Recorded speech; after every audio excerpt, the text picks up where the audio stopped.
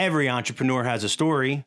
Welcome to Happy Half Hour with an Entrepreneur, where each episode, your host, Brian Carney, will share a drink with a successful business owner and have them discuss their unique journey, gaining insight on what it takes to be an entrepreneur and the different ways to get there. Brian isn't just a beer nerd. He's also the co-founder of River's Edge Advisors, a financial planning firm headquartered in Delaware, specializing in working with business owners. It's time to pour yourself a drink and enjoy a happy half hour with an entrepreneur. Hey everyone, welcome to Happy Half Hour with an Entrepreneur. I'm your host, Brian Carney. Our guest today is Robert Herrera. Rob worked as an architect for a prestigious New York City firm and as an early contributor to WeWork before he moved back to Delaware to start his business, The Mill. The Mill is a co-working space located in Wilmington, Delaware. Rob, welcome to the show.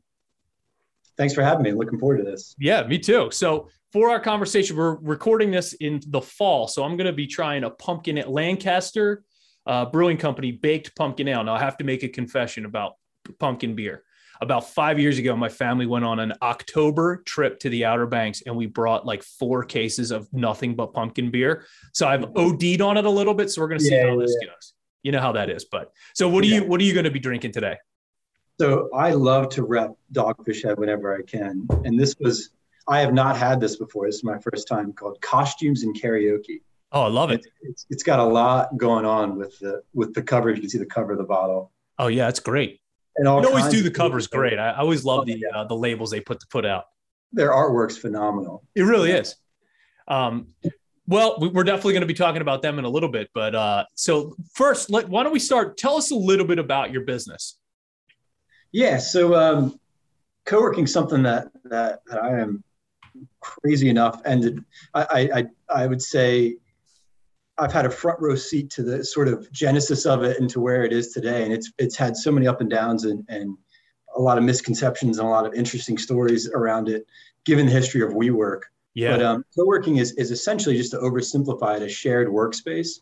Mm-hmm. But co-working adds that community aspect to it, where there's shared amenities across office. And it's kind of reinventing the way we think about office space in my mind. That's what co-working is. Yeah, for sure. So you had this great job in New York City working at an architectural firm. And what made you decide to leave that, move back to Delaware and start this business? Well, there was a lot, like so many things, there was a lot of factors that led up to that. So I worked for this firm, Perkins Eastman, in New York, and that really was and if you ask my mother this, since I was 10 years old, I always wanted to be an architect. So really? That was my thing, man. I was working at a very prestigious law firm. Perkins Eastman at the time was the largest in Manhattan.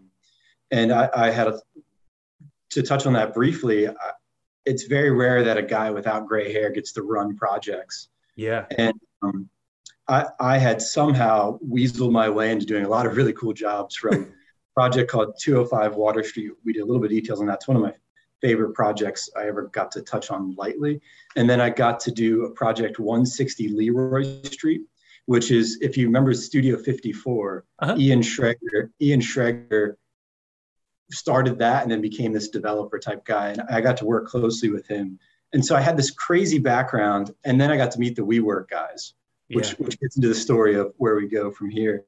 And the only reason why I was invited to that meeting is because, again, guys with gray hair decided they wanted somebody young in the room with these young entrepreneurs who were starting WeWork. Makes sense. So I'm Miguel McKelvey and Adam Newman, and they, at the time, were not very big, and we were doing a lot of jobs with all different sized companies. And they came in and they assured us they would be the biggest client we've ever had. And we just put that confidence. It was such a fascinating, bizarre meeting.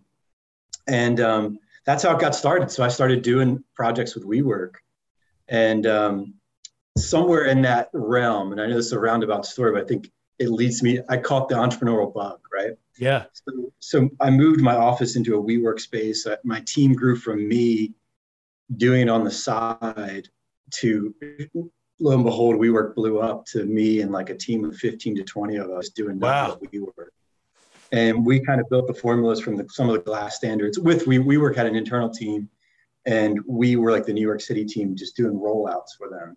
And really got a good feel of the business model, but also more than anything, the feel of the culture and sort of the craziness of it. So my perspective of what a startup was a little warped because WeWork was a crazy culture and there's all kinds of things there. I've seen the documentary. Yeah, the documentary is crazy. We could touch on that a little bit. There were some things that I didn't agree with that it kind of took a weird turn with. But anyway, it was a fascinating. There was the one thing that I will say is this like entrepreneurial sort of bug that we were changing the world and that, startups, there was this feel good kind of vibe around it. And you could do no better than start a company was kind of the vibe, right? Yeah. So kind of living and breathing that culture every day, you can't not catch that bug. Sure. Very contagious. I agree. Yeah. Right. And so you do that and then you throw in, I just had my first son right around the time and my wife wanted to move back to Delaware. So we made the leap. He had some health issues. We took him to Nemours Hospital, which I can't say enough about. And in that time frame, I made the decision to make the leap to move back to Wilmington. Wow. So I had this home office. I had a couple ideas. I talked to a few developers, and then I got to know Chris Buccini. Okay. Crazy enough, and this is a roundabout story. I did a hotel, and this is a stretch, with a guy named Andres Pastorizo, who is a dear friend of mine. He happens to be Chris Buccini's cousin. Okay.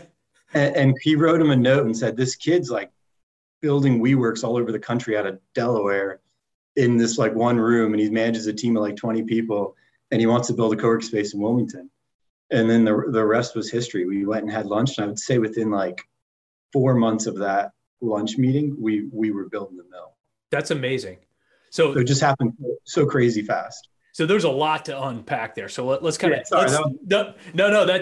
it's so interesting. So let me just get this straight. So you have a young son who has health issues. And if from some of the reading that I did, your wife was pregnant with twins. Yeah. Yeah. And you decided to leave this great job to start a business out of a home office. Did I get that part right? Sort of, yeah. So I was doing a lot of work for my old firm from my home. I was like a contract employee with my old firm because they didn't want to lose the whole WeWork connection. Mm-hmm. And they were, quite frankly, they were worried I was going to take WeWork on as a client alone, which is a typical architect thing to do. Yeah. And I just didn't have any interest in doing that. I was very close with my former boss, and we are close to this day. And I just didn't want to do that route. I just thought it would be more fun to try this entrepreneurial thing out and start my own business. That's awesome. Now, looking at the Delaware office scene when you came on, commercial real estate scene when you decide that you want to do a co-working space. There's no co-working space 5 years ago in Delaware, in the entire state, likely, right? Yeah, there was a place called Coin Lofts, and I actually worked out of there for a bit. Okay. And they, hats off to them. They started. Yeah, I want to give them a shout out. It was a guy named Steven who's become a good friend, and what was the other guy? Stephen West. So anyway, these guys are really ahead of their time. They kind of started Coin Lofts back when WeWork was starting. Oh, wow. Okay. Yeah. And they were a group of coders. Steve Rutger was his name. And they're phenomenal coders. They're still around Delaware today. And they had this tech vibe. And they were down on Market Street. And they just built this really cool little vibe. Yeah. That we built on. I worked out of there myself, got to know everybody. And very friendly. They kind of like passed the baton on to me. Wow. At the same time, there was something called 1313 Innovation at the Hercules building. Yeah. But they were just small in scale. And so I had come from a different realm where we studied the way people interacted in a business space religiously, where these are more tech focused guys that wanted just that community aspect. Yeah. I kind of brought the real estate know-how and the constructability and the sort of like standards of things that we learned at WeWork. That's amazing.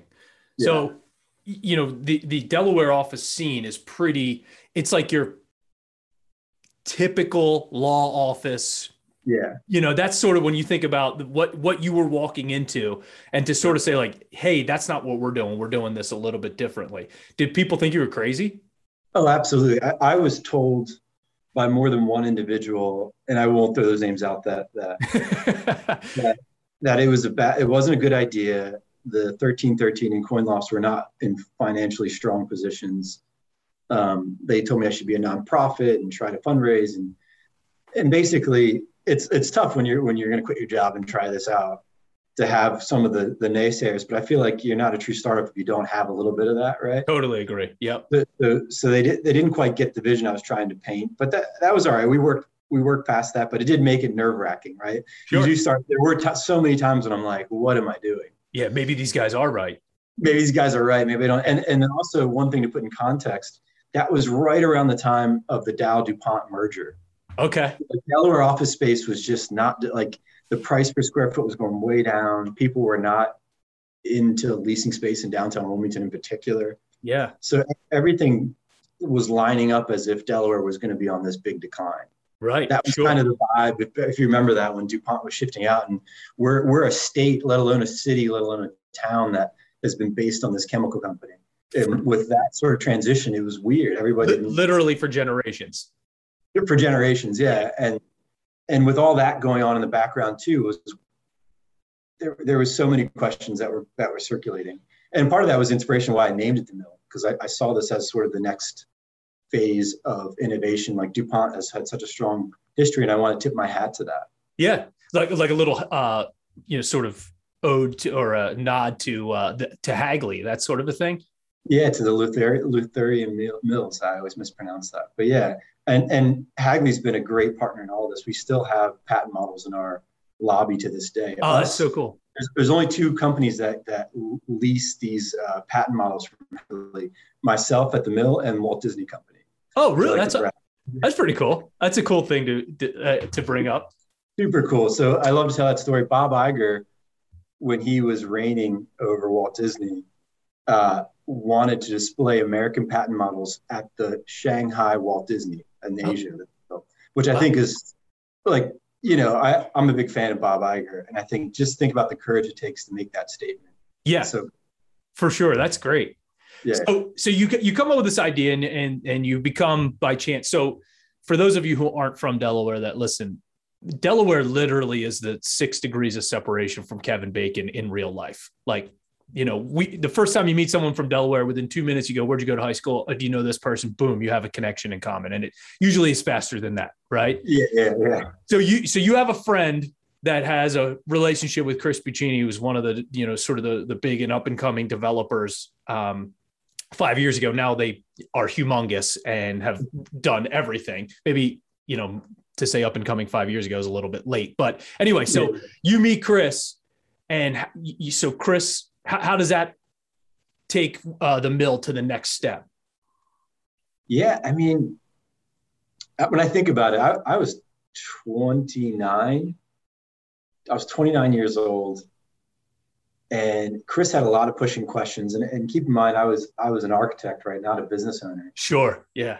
He had so many questions about the business model, and it kind of made me think through that as well. But he's a brilliant guy to work with, and he's a real entrepreneur. Like, he's a real like, this guy loves to take risk. Yeah.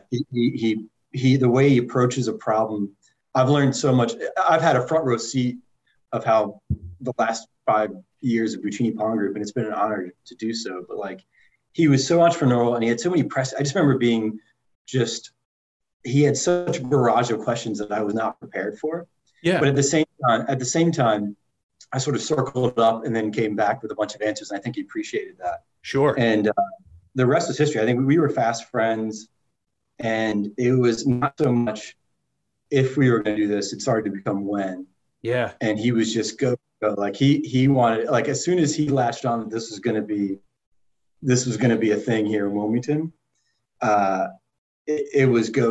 Like, that's why it just happened quickly after that. It was, before long, I was laying out the space and talking to contractors and bidding out the job. Like, it didn't. Wow. It felt like 4 months went by like this. It was really cool. We were launching this thing. It was pretty wild. That's amazing. So, is it fair to say that he sort of was like a mentor to you?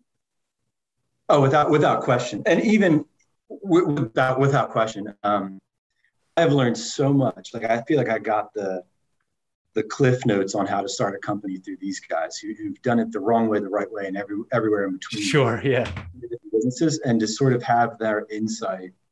I go to them for advice. I do a lot of real estate development separately now on my own, and they've been such friends throughout that process, like talking me through historic tax credits and new market tax credits and even just high level finance. I'm not a finance guy. Again, I'm an architect, but I just pretend to be one now. But I go to Chris for all sorts of advice.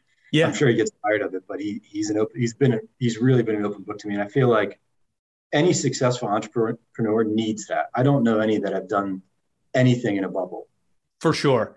What do you think he saw in you or your idea that made him say like, hey, this is a great idea? And I feel like those two things have to be married to get the support of someone like that, especially in the world that you live in. Yeah, I think it was a little.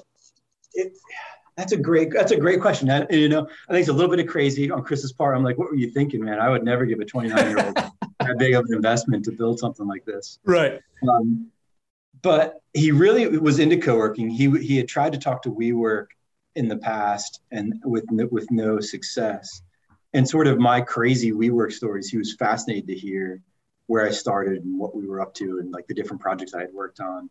But the other thing too, another lesson in all of this, and I only worked with his cousin, who was a senior partner at the architecture firm that I mentioned, briefly on one job. And I wasn't happy to do it. I remember this. I had a really great project that I was working on. It was a residential job in Brooklyn that I was excited to do. And I got assigned to go work on this other project. And I stayed late hours and worked so hard on this project that, again, I didn't want to do. Yeah. And fast forward a few years later, this guy gave me one of the best referrals of all time to Chris, and not only he went on and on about my work ethic and how crazy I am and how many hours I put in. And wow. And it goes, I was very close to not doing that. I really didn't want to do that project. Yeah. But it goes to show that like those little details matter, and following through on projects that you don't think are going to be worthwhile to you. Yeah. It was such a lesson in that for me. So like even on the smallest projects, I've taken that and I really do what I can to follow through on it. Yeah. So if you didn't attack that job that you hated the way that you did, we wouldn't be having this conversation right now. Exactly. Like that's one moment in time I can point at. And Andres, to this day, he stayed in another great mentor throughout all this, but he comes and visits me pretty regularly here in Wilmington. And it's just in awe. He's like, holy cow, how did this all happen? Yeah. That's so crazy. That, you kind of think about those little instances in your life where that literally changed the trajectory of your life. And at the time you didn't know it. You were probably, bitching and complaining that you were doing a job that you didn't want. And then fast forward a few years and now that's pretty amazing. Yeah. And also Chris had called S9, an architecture firm, my boss, Siddhil Patel, who's another mentor. I've been blessed with, this is a lesson in anything, I've been blessed with wonderful mentors. Yeah. And Siddhil, same thing, was like, this, I'm very upset you're taking my guy kind of thing, because this guy's the best. That was basically the recommendation. That's awesome. And so from there, I think Chris got, some of the butterflies he was having when they actually talked. Yeah. From past experiences of mine. That's kind of interesting, because I feel like a lot of industries aren't so collegial in the sense, like my industry is terrible with that, Yeah. You go say, hey, I want to take your guy. They're like, F you, there's no way you're taking him. This is, very territorial, not sort of like, yeah, I could see he's outgrown this place. You should be moving on. So that's a pretty amazing thing about your industry in general. Yeah. It's not always like that. I think I was blessed in a unique position to have those few people that did that for me. That's good. Because it can be I've heard stories of other territorial S firms, right? Yeah, sure. So I don't want to say that holistically, but I was blessed with wonderful mentors, and all those people that I mentioned, I stay in touch with, probably annoyingly so on their behalf. I should make time to ask random code questions to Siddhil or random finance questions to Chris. And I don't know what I would do without them. Yeah.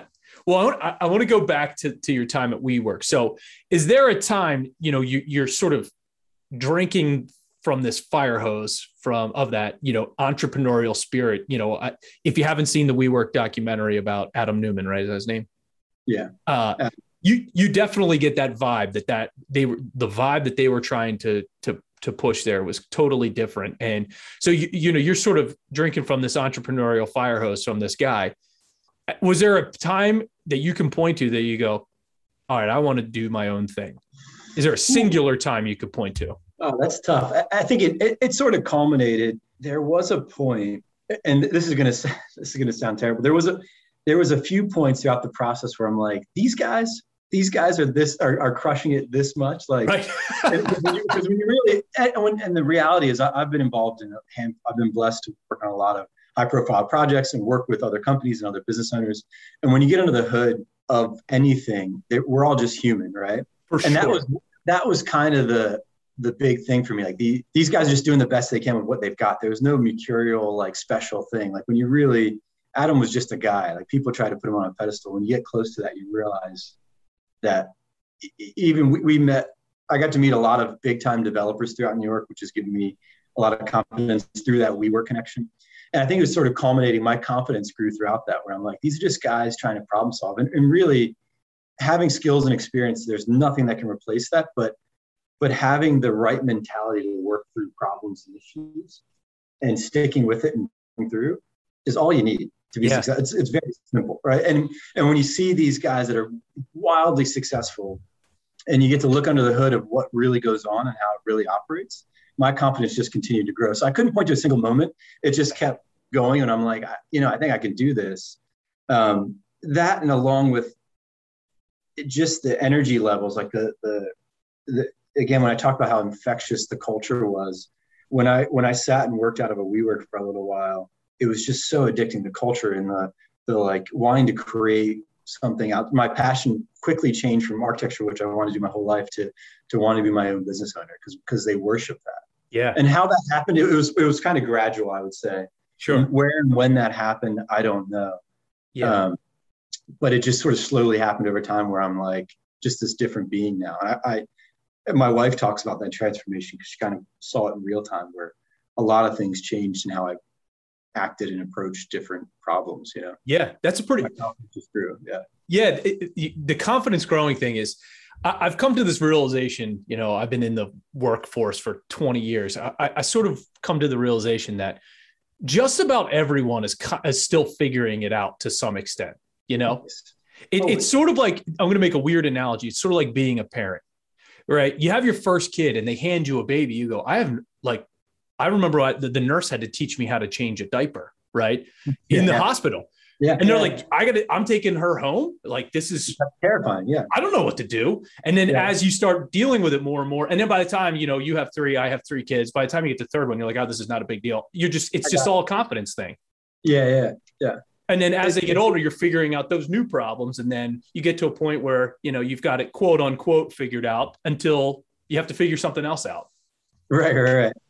And in that same context, and this is kind of an offshoot thing, but something I teach my staff and I live by, like, asking questions with confidence was probably the biggest skill that I learned in that phase, because it was go, go, go, go, go. There's no room for pretending like you knew something when you didn't. Right. There's no time for that. So I got really good at being like, I need to know this, this, and this, like, and being very clear, like, I don't understand it. Explain this to me. Succinctly. Succinctly, and saying you don't know, but also driving forward until you can figure it out. Yeah. That was the way I learned from WeWork, because these guys were just stumbling through stuff. Like, and the documentary didn't capture that. They were a little bit of that, but they were young guys that Adam didn't finish high school. Like, right. And he, like, if you put all that in context, he just attacked things with such vigor that he just figured it out. Yeah. And that's when the culture wore off to a degree. I find myself these days, I need to slow down with that, but I still jump into things that I have no business doing. I just think you figure it out and you ask questions and you keep moving. Exactly. You know what I mean? Yeah. No, you're absolutely right. And I do think there's this perception that when you're starting out in a career, that you should be able to answer every question that someone asks you. And it took me, similarly to you, it took me a little while to realize that, if someone asks you a question you don't know, if you say, I don't know, no one cares. Right. You just go, can you just get me the answer at some point soon? Okay. Yeah. And you definitely get yourself into trouble when you try to fake that you do know it. So, So you spent your career, your businesses in the shared working space. Is it the point that, like, now WeWork is like the Kleenex brand of shared office space? Has it become that? I would say so. And I would say the other people that are worth keeping an eye for is there's a group called Industrious that I think will catch them in terms of brand recognition. But yeah, WeWork is the brand, and they got somewhat of a success. Like, they were able to get through their public offering. I think that was 2 or 3 weeks ago, and I think that they're going to be a figure to stay. Yeah, I think they're going to be around. They're going to be around for a while. They're going to go through a couple massive restructuring, reorganizing efforts, but I think that they're going to be around for a while. Well, the thing that I notice about, I've been to a few WeWorks, but I've been to the Mill. The thing about the Mill, and I'm going to use a very technical architectural term, it's really cool on the inside, right? You walk in, it's just really awesome. It's like a great vibe that's going on, so how have you, the traditional office space is just sterile, You've really transformed that. How have you, obviously your architectural background comes into play, but how have you been able to do that successfully? So I would say my biggest breakthrough, and I think it's good to step back and walk through the evolution from the design side of perfect. Yeah. And when we were first, it was just open desks, to be super clear. It was just desks. And what they did with such great success was interview and constantly ask what people wanted. And then my little team that I managed became the office space specialist in so many ways. Forget about WeWork. Yeah. We just became our whole huge firm. We were a group of young guys. We actually had a team of 20, and I would say it was 50-50 guys and girls. We were a group of young, we were super young. I'd say all of us were in our 30s or younger. Yeah. It's odd in the architecture profession. And we just constantly did client questionnaires, and we always asked what was going on. What do you like? What do you not like? And we started learning things because we were trying to reinvent something. You can't, again, dive into something. We weren't trying to replicate some office standards. We were trying, and the open desk issues were acoustics. So people didn't like that you and I are having a conversation right now, and then everybody in this big room, we're gonna hear you. Great That's point. something that Winlofts here had that issue. It was just a wide open space. So we started tackling that. We did glass offices. Well, glass offices worked in glass conference rooms for private meetings. That sounds simple, like we should have known that. But we were also managing budgets and how do we do those cost effectively? A lot of research went into that. Right. So we put glass up, but then we got these fishbowl effects, and people didn't like that people could look you in the eye and not be talking to you, though, like just distractingly. Yeah. So we started putting privacy film up. So we put privacy film from like floor to ceiling. And the problem, that was great from those perspectives. People like their offices, natural light would still come through. The problem there is that they couldn't tell you were on a call or something because they couldn't see. So people would open the doors and pop into offices constantly when people were like mid-meeting or something, right? Or in it. So we started learning and evolving so that we got the film just to eye height everywhere throughout WeWork in the Mill, and you'll notice that. And just a little bit so you can't look at eye contact. We also started tracking how people use the space through apps. And we learned that at a circular table, random people won't sit at a circular table only if you're having a meeting and speaking to each other, no matter how big or small the table. Yeah, it just started becoming a thing. Whereas a linear table with some kind of barrier in between, you and I'd be more likely to sit closer. And this was all about density and how you get people closer together. Sure. It's a square footage thing, right? Square footage thing, right? Yeah. So we started learning what the appropriate desk size was. There was so much effort. We had custom desktops that we used, and the power and data requirements. We just kept honing in on every little detail and tightening it up and feeling it up. And hardwood floors were a must because we liked the look, but acoustics were terrible. So we started putting acoustic panels in random areas in the ceilings, and we started putting them on the walls below the desks, and like started putting egg crates underneath desks. We did so many different experiential things, and we evolved and iterated, and then we started pulling in how could we build it faster, right? So we started prefabbing the glass. We had a couple of tech strategies using a software called Revit where we custom built all these things that we learned, got built into our models, and we could do drawing sets from schematic design to construction documents in 3 weeks' time, which nobody built at this pace in the history of humanity. Yeah, and nobody talks about that. And that documentary missed that too. But nobody built it at that space. So like, just to answer your question though, like those cool little vibes were all learned. Like some of the little details at the Mill were unique to me and things that I wanted to add that were Delaware-esque. Sure. But we started learning and iterating on furniture and different things. It didn't just happen, right? Where we were just good at the design phase. We just obsessively asked our clientele what they wanted and just kept getting better and better. You bring up a great point that there was no business plan for this that really existed. You guys had to come up with it. And what better way to come up with the perfect business than ask the people that are actually using it? Seems so simple, but I would imagine most businesses don't love asking their clients for as much feedback as you did, and then trying what they suggested. Absolutely. And then another point of where I started jumping off is that in those client investigation things, we were looking at it from an architecture perspective, but I started getting feedback from small business owners of what they need outside of their space needs. Yeah. And the sort of concept of WeWork started to evolve. And the documentary missed this. And I have some of the original pitch decks that we made to like Bill Rudin and Boston Properties. And I was in all those meetings, which was bizarre to me. Right. Right. And I did all the presentations in Illustrator, but what if you had, it's not just, we weren't trying to lease office space and memberships. If you're a small business owner, how do you take all these pain points away? What if we were doing your QuickBooks and handling their HR and handling all these pain points that small business owners have, like that I have to deal with on a daily basis that I don't want to deal with? Right. What if it was all encompassing, right? Your space needs, your coffee, your beer, your conference rooms, your QuickBooks. And what if you became the Walmart of business services, right? Right. And that's kind of where it began to evolve. And that's where WeWork and I started to separate, because they would pitch that, but they weren't following through on those nuanced details. Sure. And I get it now. Now that I own the mill, I don't have the scale that they were operating at, but I get why those things are hard to execute. For sure. But I wish they would have, and I think that they will someday. I think there's a new evolution of WeWork. I think that once Adam's out of the picture, they'll start getting back to what they were trying to be.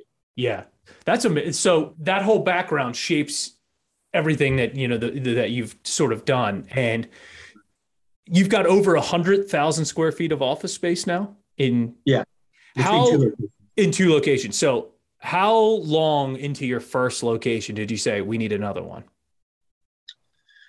More expand in the same location. So we filled up in 2 weeks. We were fully occupied.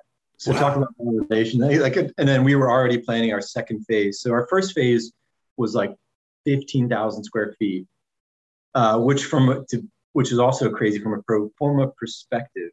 It did not work financially. You need scale for this to work really well. Okay. We were just dipping our toes based on the size loan I can get, given that I wasn't very creditworthy back then. Right. Maybe, to be frank, that's a little inside baseball, but like that's the size they give us. That's what we built at, right? Sure. That's reality. And I really appreciate the early lenders who took a chance on us too, because it was like, trust me, it's going to be cool. Like how many bankers want to hear that? Yeah, right. Me. Yeah. They're just like, forget about it, right? And I had to pitch and sell so hard. It was shout out to what is now known as True Access Capital, who took a chance on me, and then Wisfis Bank, Ron Weingrad. He went out on a limb and underwrote this thing where I don't think anybody else would have. Wow. So then we leased up, and then we were expanding after that. Then the rest was history. It got a little bit easier each time we kept expanding. Yeah. The next expansion was almost double the size, more than double the size of us. Then we took out the whole floor of 30,000 square feet and just kept going. These little like 20,000 square foot iterations. That's amazing. And then we built Mill Concord, which is a little. Yeah, that's crazy that within 2 weeks you were filled up. Yeah, it was wild. That kind of kept me going, right? That gave me the confidence of like, we're onto something here. Yeah. And not only that, the success of companies that were coming through the door. Like we had this internet startup company that came through. We had Fair Square Financial, which built Olive Card. We had Patrick Callahan and Compass Red. We just had, and these guys, it was so cool to have that energy around too. We kind of built this little community here in Wilmington, and it's continued. Like Patrick's moved on because he's too big for us, right? Like, right. Then same thing with Fair Square Financial. They take a full floor in their own building now. They started off, I joke that their founder, Jerry Maguire, did out of his office at Bank of America. And then before we knew it, we were leasing him conference room space full time to fit his staff because he was outgrowing us that much. And holy crap. That's amazing. Cool to watch all that. And with that energy around and stuff, you feel confident yourself. Yeah.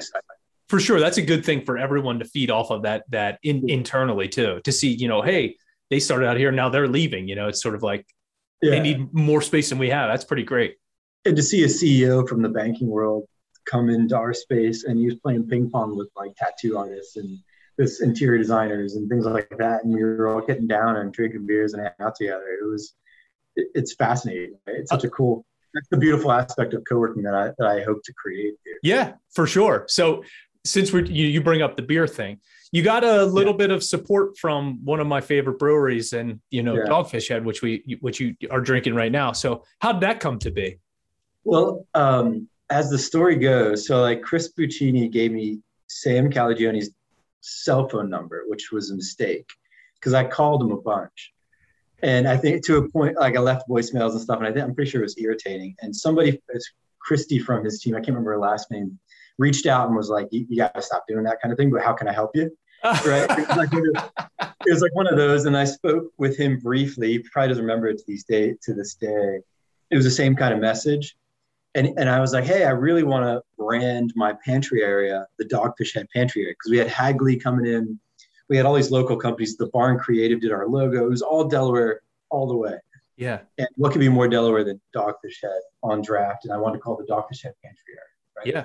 And I remember him saying like, yeah, we're not going to do that. Like, they had reasons like liability or license. I can't remember what it was.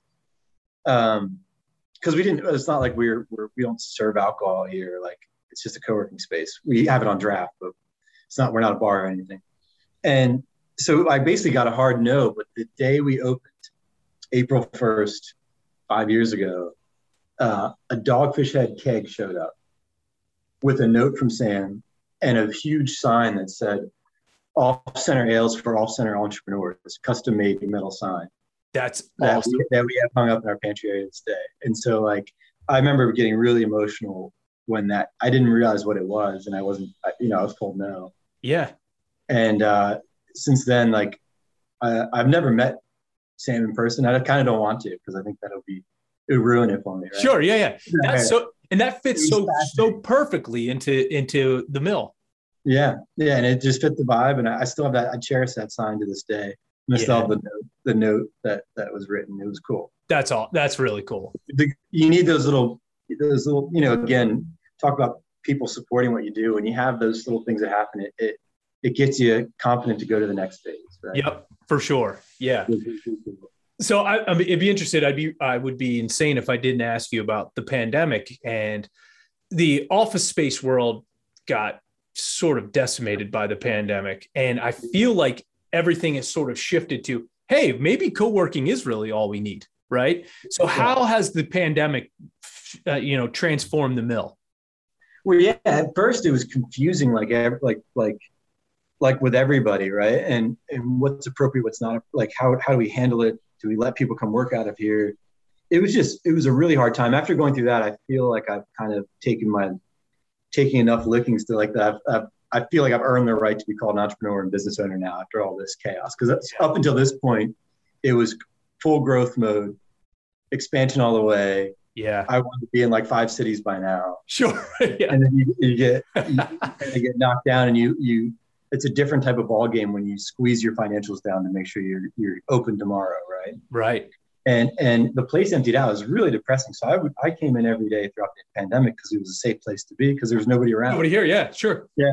But fortunately, our revenue didn't plummet like our actual, like people weren't showing up, but they still were keeping their offices. So we got through it. So revenue wasn't terrible. We got through it. But what I'll say now, and we did a couple of transition things where virtual offices and collecting mail and packages for people became more important than ever. Oh. So a lot of my staff just kind of transitioned to do a lot of mail handling for these tenants, because somebody had to do it. Yeah. And we were calling, and this is not totally like always kosher, but again, for health safety reasons, people really needed like checks from clients and things like that. So we would drive stuff to the people's houses just to offer that service. And wow, that's awesome. Again, we don't continue that because there's a lot of liability in that, but during those unconfusing times, sure, I think that we've got a lot of brand loyalty after how we handled that, and no doubt helping people with packages and whatnot. And so we were weirdly like this package service for a little while, right? Yeah. And then coming out of it now, a lot of people that are coming up on their leases that have been in the same space for, in one case, a decade, they're like, I don't know what we want to be. I don't know if we want to work like this. I don't know if we want to have like cube farms Yeah. So we have these larger companies that would never be interested in a space like the mill that want to be in the mill now. So we're renovating another floor as we speak. Wow. We're going to finance it. We should be closing on our loan towards the end of the year, but we're going to do a whole floor with like 2,000, 3,000 square foot suites. And there's going to be like a dozen of them that are bigger. That's not really what you think of as a co-working size space. Sure. Yeah. But there's just this huge, I'm all sold out of those size offices. It's these larger companies that want 2 to 3 year leases, and they don't want to pay any tenant improvement costs. They want a nice decked out space they can move into. Yeah. And then in 2 to 3 years, then maybe they'll build something when they understand what the world looks like. Right. With the hybrid working and everything. It also seems to me that, you build a 2 to 3,000 square foot suite. That's super flexible in the event that things change again, where you could shorten them up again if you needed to. Correct. And I think that my belief is that office space it's been going through a transition. The pandemic just was the great accelerant on so many cultural and so many different trends that they just sped up, in my mind, right? So I think the office space world was already heading in this direction where people don't sign 10-year term leases anymore. For right? sure. We're such a book that I love called Funky Business. They talk about where we're heading as a society, where you have these startup and crash type cultures, and people, even large companies like DuPont, doesn't know where they're going to be in 10 years now. Right. You think about, they were the picture of stability. Sure. And you look at the big guys like Amazon nowadays, but they're ever evolving and ever changing. So these long-term leases are just not appealing. So I think we're going to see heavy amenities like we do in residential space for office spaces. And I think that you're going to see the landlords like myself have to take on the sort of thinking through the way people want their office space. And I think that's why that time with WeWork is so relevant to what I do now, is that I can it's more what humans want is not going to change as much. Yeah. Right. Maybe a little bit, but we were already heading that way. And I think that taking that stress away from a company to have to figure out themselves and putting it on the landlord to do is the future. Yeah. And co-working fits nicely into that future. It sure does. Yeah. That's awesome. So as we sort of wrap up here, I'm interested in what's next for you and for the mill. What other ventures are you getting into, and where do you see things moving forward? Yeah, that's a good question. We have invested heavily, particularly during the pandemic, on a custom software for the mill that is not ready to be launched yet, but that's something I spend a lot of time on for a couple of reasons. During the pandemic, given my expertise and my weird background, I'm very well positioned to sort of consult other co-working companies, and I really believe in this model. Sure. I'm sort of like the anti-WeWork guy now, where I'm like coaching up other people on how to do it. And just because I believe in it, right? So we have had a handful of companies reach out for us to manage spaces for them, or they went under and the developer stuck with this co-working space turnkey ready to go and nobody to manage it. So we're kind of becoming this operations solution with the software piece, and along with expanding locations for ourselves. We are very close. Depends on the deal in Pittsburgh right now. I've spent a lot of time there. That's great. I think Pittsburgh is well positioned for co-working. There's not a lot in that city. Very underrated town, in my opinion. Exactly. Yeah. And then with that, I would like to do a play where we're buying office space ourselves and my development team, and then the mill is operating and fitting it out. Yeah. Instead of just hoping for anchor tenants to show up. Right. Yeah. So I think that's kind of the next model and next iteration of where we're going to head as a development company and as a co-working company. That's great. Well, Rob, this was awesome. I really enjoyed our conversation. This was fantastic. If you'd like to know a little bit more about Rob and the mill, head to his website at millspace.com. If you would like to connect with me on the Untapped app so you see all the beers that I review, my username is brcarney7. To learn more about how our firm helps business owners with their financial planning, visit riversedgeadvisors.com. And finally, to hear past episodes of the podcast, go to happy-half-hour.com. Now, we have to rate this beer. Now, I do have to grade this on a curve because of my overall distaste for pumpkin beer. I actually really like this. Very good. I would give this a 3 out of 5. Okay. What do you say on the costumes and karaoke? I'm going to do a 4 out of 5. It's 8%, so I can't do too many of these. But yeah, you need to Uber home if you have a couple more of those. It's definitely got a lot of flavor. It's good to kick off the night with. Yeah, love it. Yeah. Well, Rob, thank you so much. I really, really enjoyed talking to you. Yeah, likewise. Thank you for listening to Happy Half Hour with an Entrepreneur, sponsored by River's Edge Advisors. For more information on how River's Edge Advisors can help you, visit their website at riversedgeadvisors.com. If you'd like to connect with Brian Carney for business advice or just to share a beer, follow him on Instagram at riversedgeadvisors_LLC.